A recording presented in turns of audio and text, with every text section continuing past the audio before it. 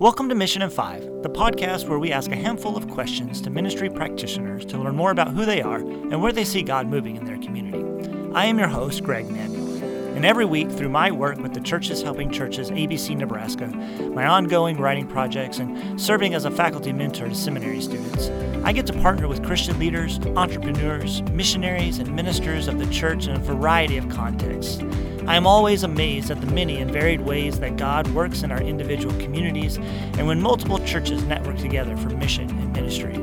So, that's the purpose of this podcast, to share the stories of people participating in God's mission in Nebraska, across the country, and around the world. This season, we are meeting with our friends and global servants with international ministries.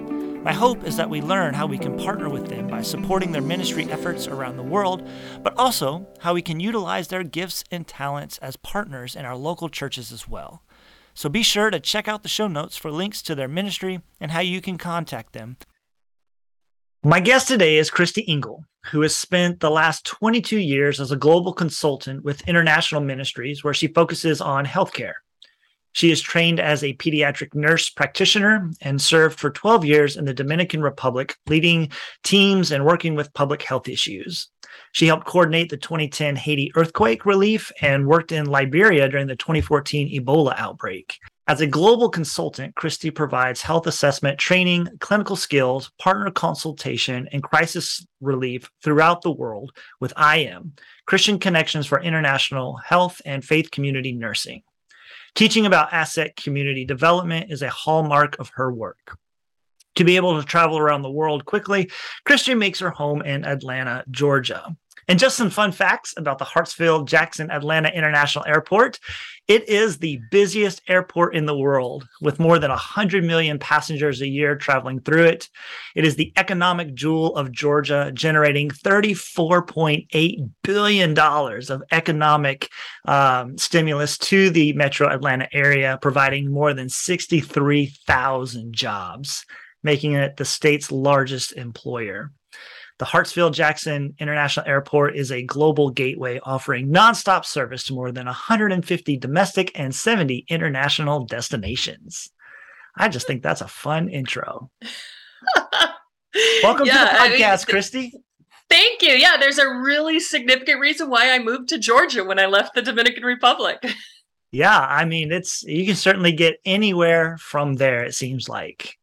Yeah, I think I found out that through the Atlanta Hartsfield-Jackson International Airport, I can get to every continent except Antarctica on a nonstop flight if I needed to. So, which was, doing crisis work, that was important. Yeah. Well, tell us a little bit about yourself. I've done that little bit of an intro there, but just in your own words, tell us who are you? Tell us a little bit about yourself.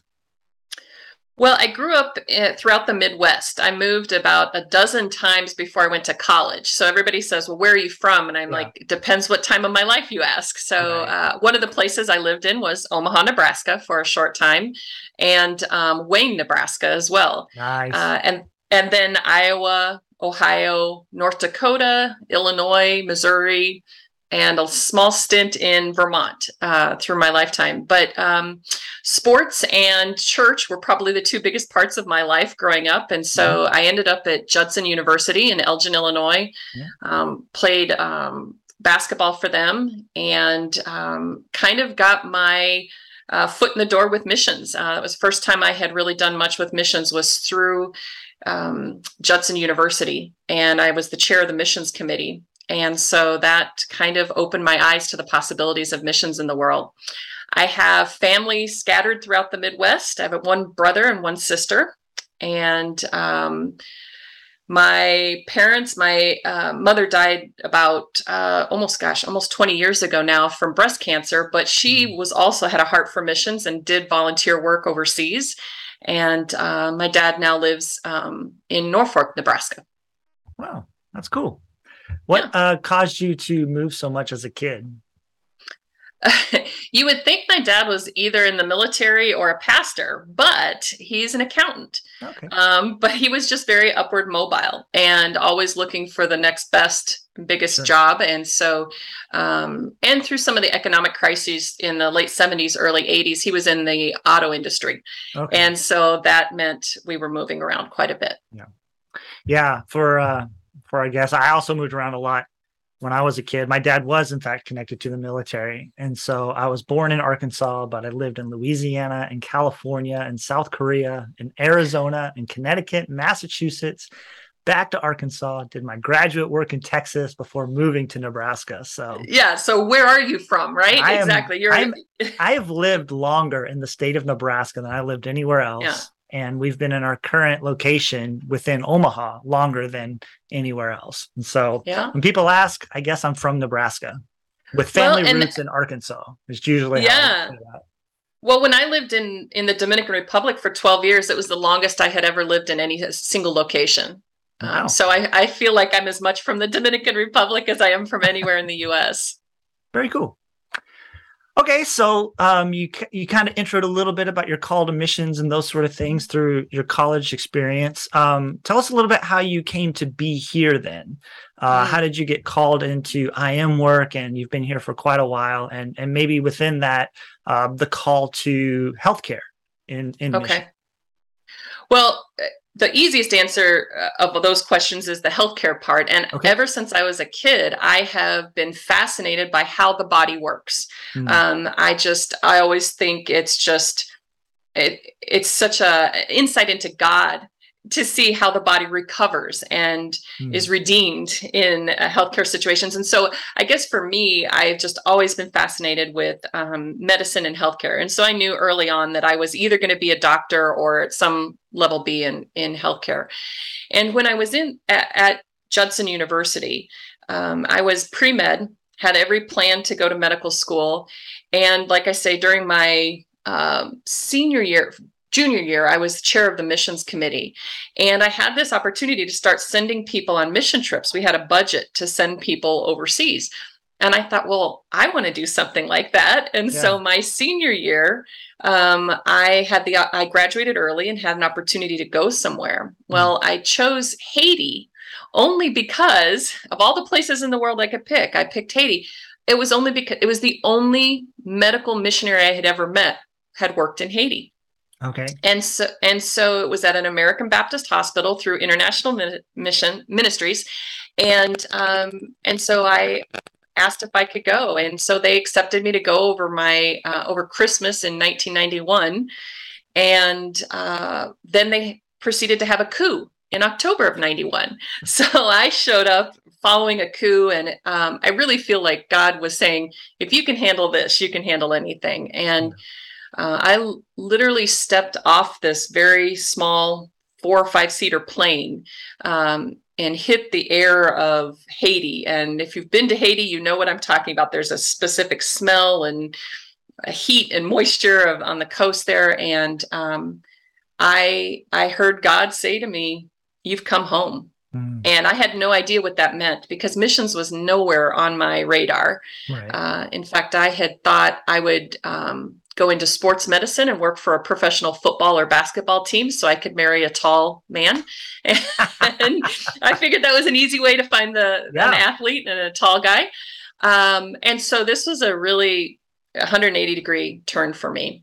And in that time that I was there for those 3 weeks, it just was confirmed over and over for me that that's what I was supposed to do.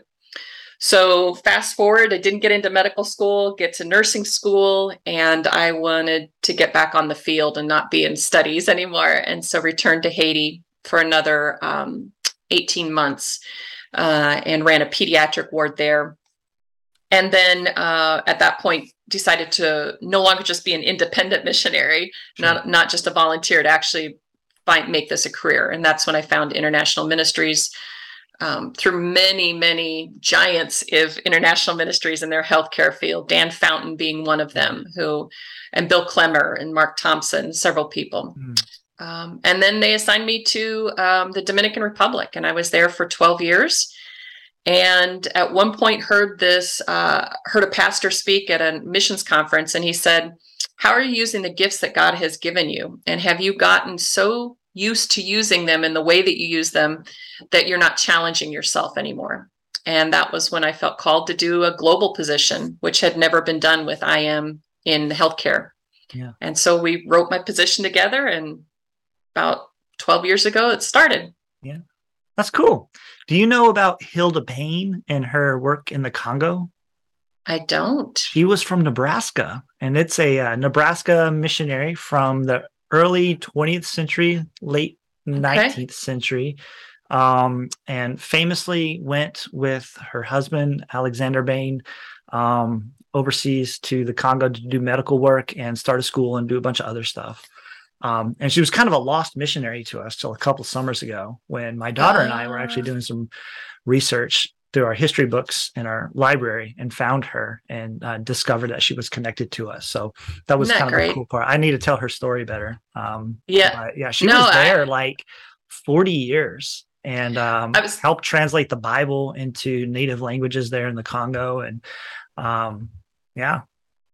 Democratic Republic of Congo has just some giants for American Baptist churches and international ministries of mission and how they our mission is doing what it's doing today and the way we're doing it because of those missionaries. Yeah, it's very cool. Very good. All right. So now you're not tied to a foreign mission field specifically, one in particular. Now you're working with lots of different areas. You're kind of overseeing a handful of other missionaries. Is that correct? No, I actually don't oversee anybody. I'm not in any sort of administrative role. I just partner with either partners of international ministries like the Council of Baptist Churches of Northeast India, or even the Dominican Republic. I still go back there and work with them on projects. So I am sort of loaned out for a time to all these different places. Or I may have a colleague who writes to me and says, we're really facing this healthcare challenge. Can you come alongside and help us and figure out how we can do it better or how we can meet this challenge? Okay, very good. Well, our classic third question that we always ask in this podcast is what is happening in your ministry context. So maybe share some of those partnerships that you're partnering with now. What's kind of things you're doing in your daily mission and ministry. I know you're helping with the monkeypox vaccines right now. Tell us a little bit about what's going on for you then in mission and ministry. Sure. As you know, for the last 2.5 years with COVID, ministry has changed completely for me. I had, if we go back to January of 2020, when it was just first being heard what COVID was, I had just come off a 6-week around the world trip visiting partners all over the world. And I had been home less than a week, and I got a phone call from my supervisor who said, have you heard about this new respiratory disease? And what are we going to do to help our partners? And so back in January 2020, I started doing that.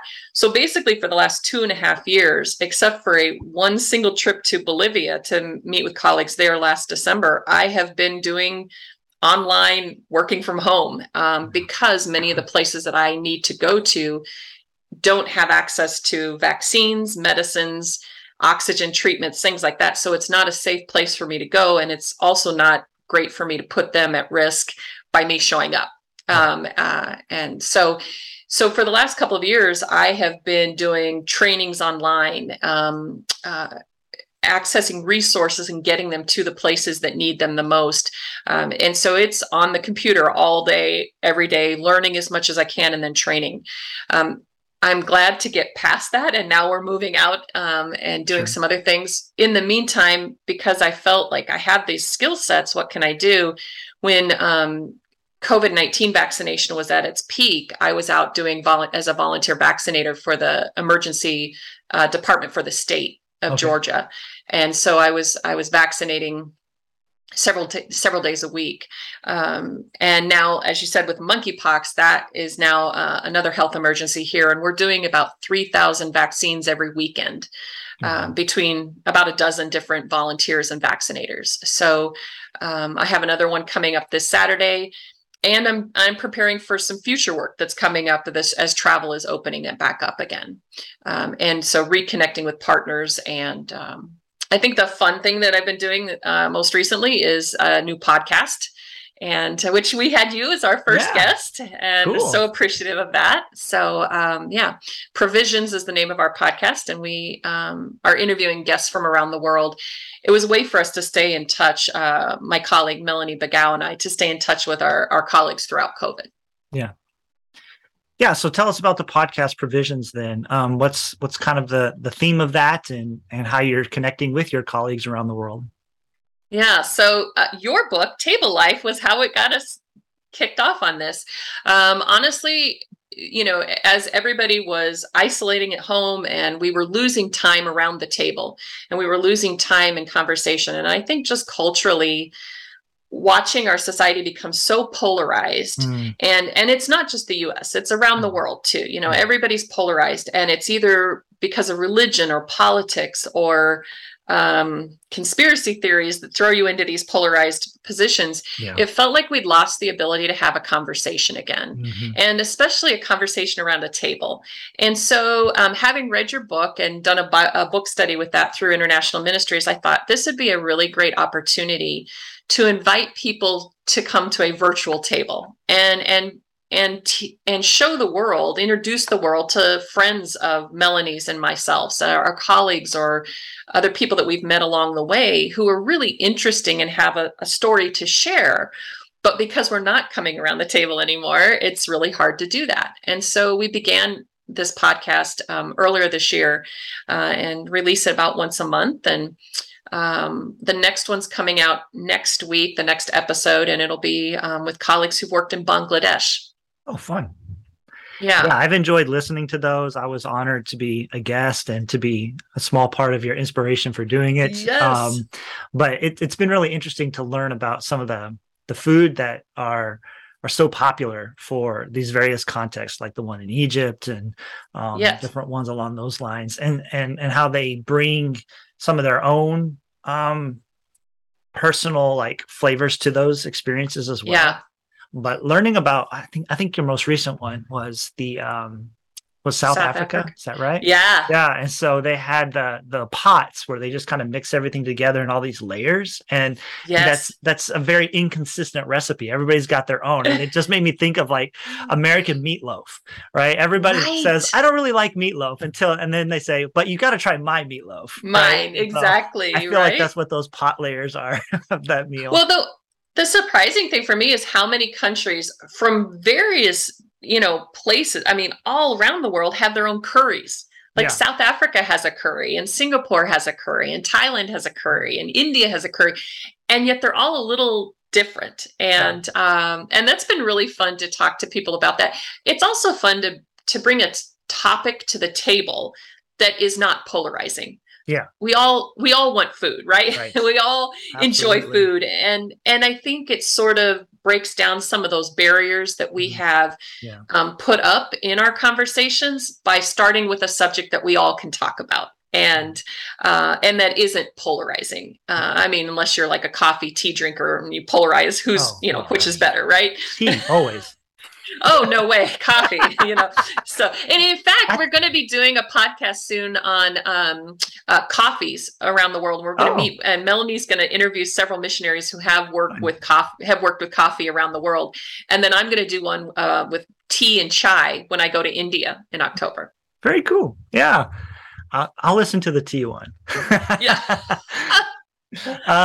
I will say though that in addition to this neutral setting that the table does provide is for me, one of the biggest breakthroughs in my conversations with people during meals is just this reality that you can in fact go deeper than the topic of food when you're gathered at the table with somebody, because it's just so much harder to be combative with somebody you're knee to knee with at a table. I mean, I feel like we've got this freedom to just berate one another online or from a distance or even through texting to our group chats or our family members. But when you're actually talking to them on the phone or sitting at a dinner table, our tone always changes. And absolutely, I think that's a interesting thing in human interaction, but I think a vital one that if we're going to move forward on anything that's difficult to talk about, then getting together at a table is going to be a huge part of solving those problems.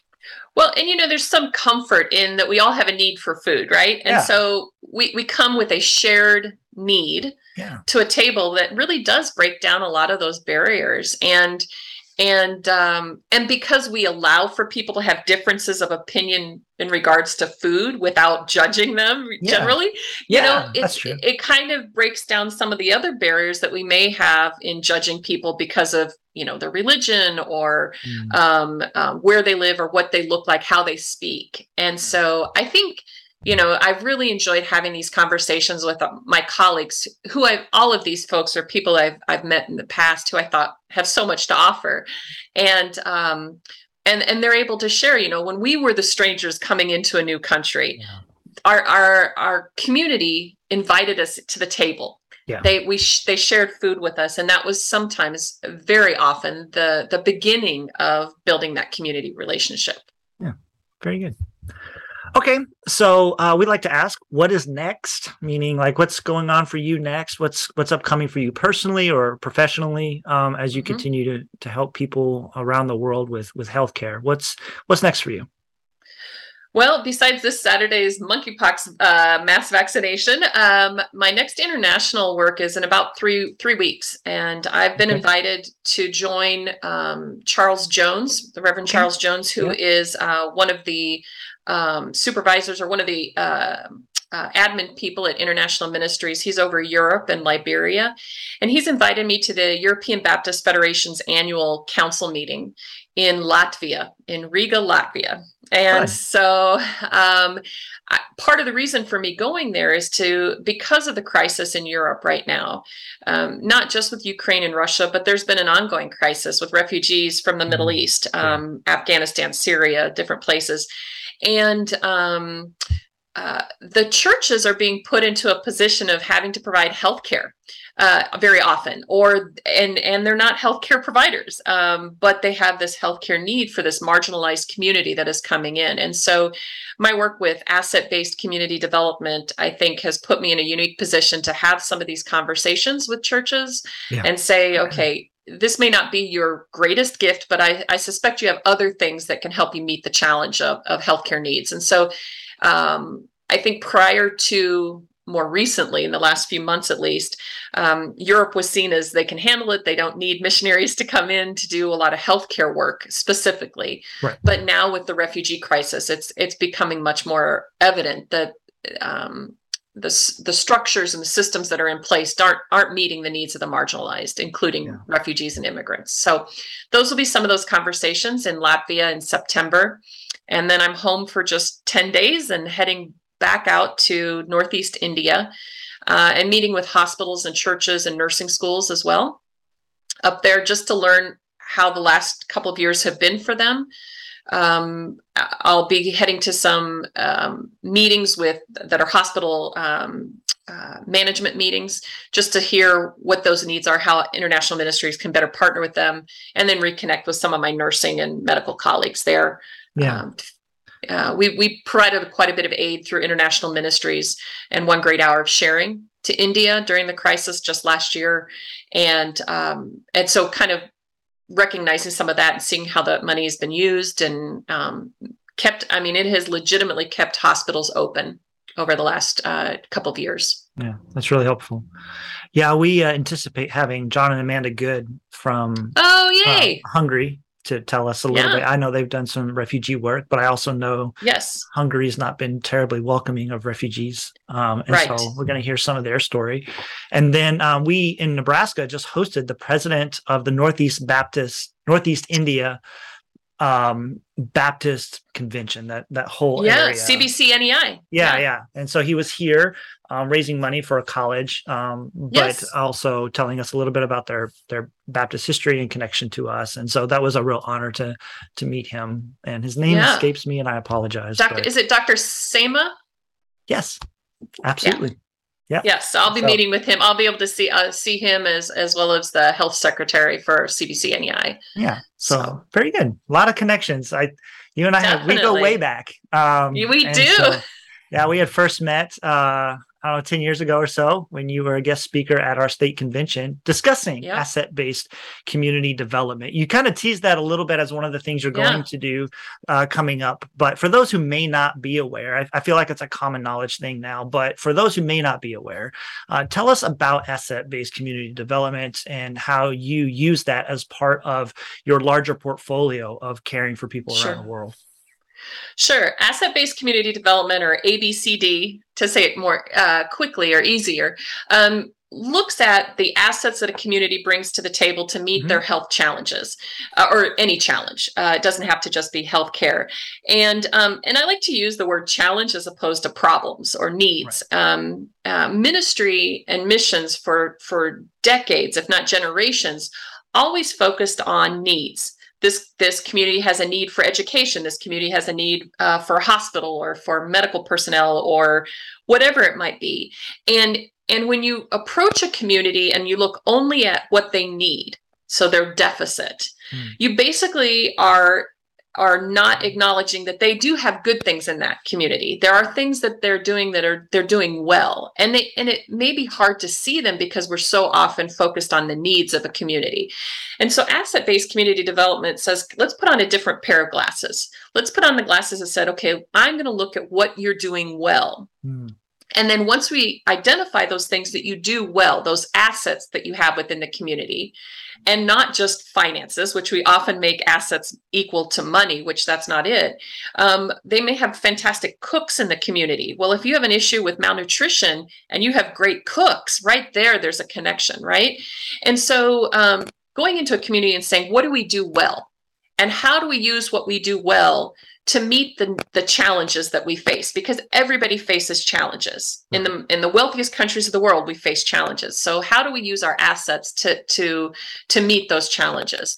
And so I've been doing this now, asset-based community development, for at least 10 years now, and written curriculum for it now to do trainings in churches and in other communities, individuals, to train them how to look at the world differently, look at the world in the recognize that there are needs, yes. And when there's a crisis, you can't always rely on your assets to meet that. Right. But when we're not in a crisis, we're in a development stage of work, then we need to really focus on the assets that a community brings to the table. It's a lot.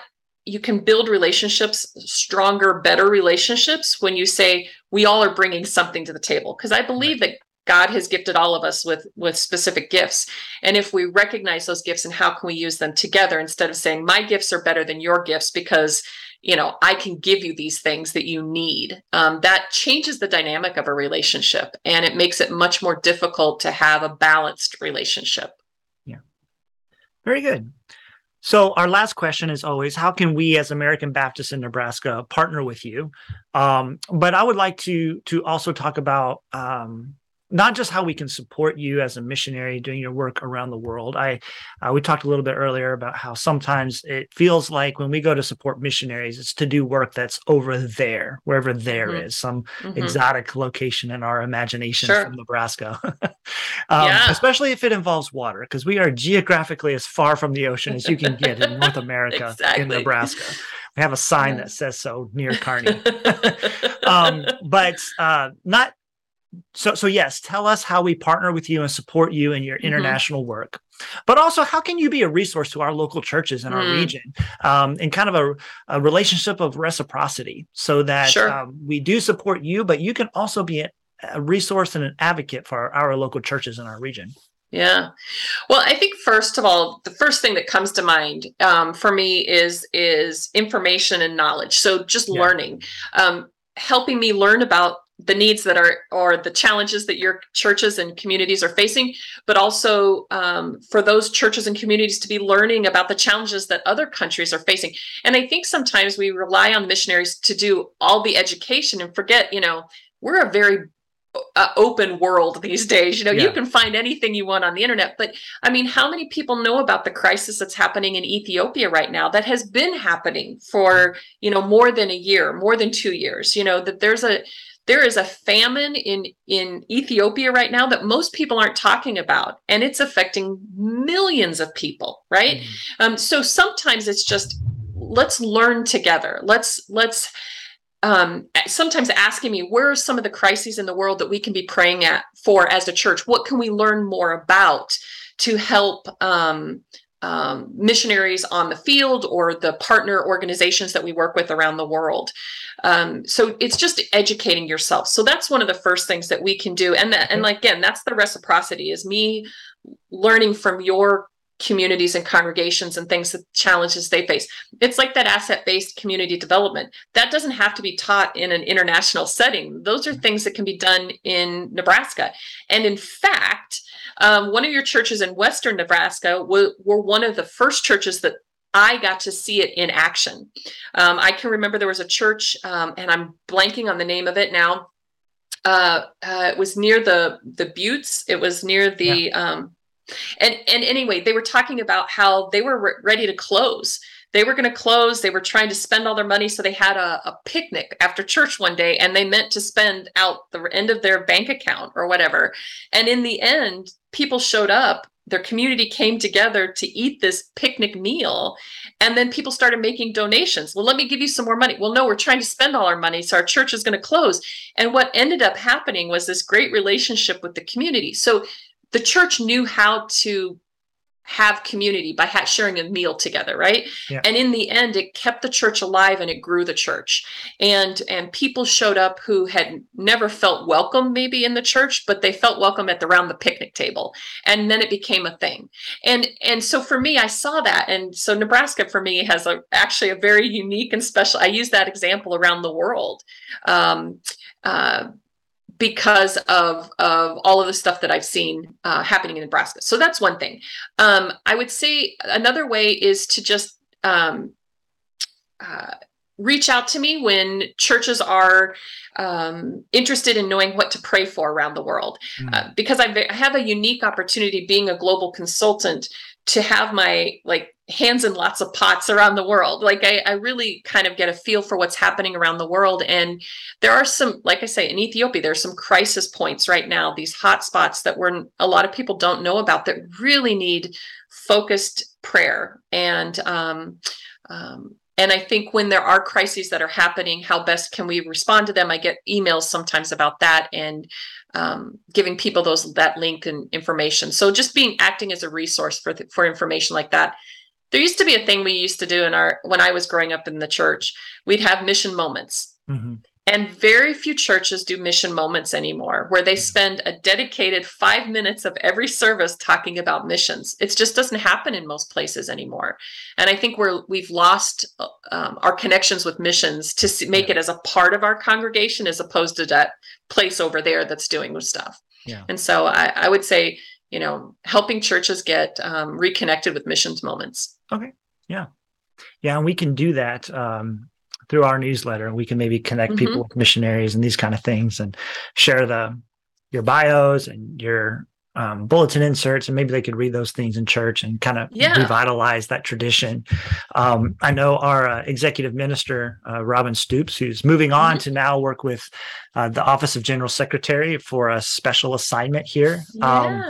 He talks about growing up in his American Baptist Church in Kansas and having the Sunday school curriculum features various missionaries from around the world, but through lots of complicated reasons, we don't produce Sunday school material any longer as American Baptists. So that's another avenue where we've kind of lost our ability to tell our story because we don't have those resources like we used to have them.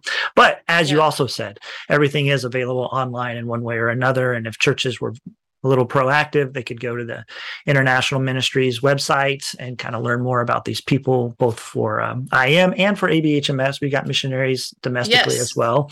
And so that would be good for them to consider. And we can do our part as a region and put those links and information in our newsletters and get that word out as well. That'd be great. And I like I say, I really enjoy learning about what churches are doing locally because it inspires me, and it may actually give me some ideas of how new projects can be done in different places around the world. Yeah. So I love learning about what's happening locally. Very cool. So if a church or a person listening to the podcast wanted to connect with you, how would they go about doing that? What are some ways they can connect with Christy Engel?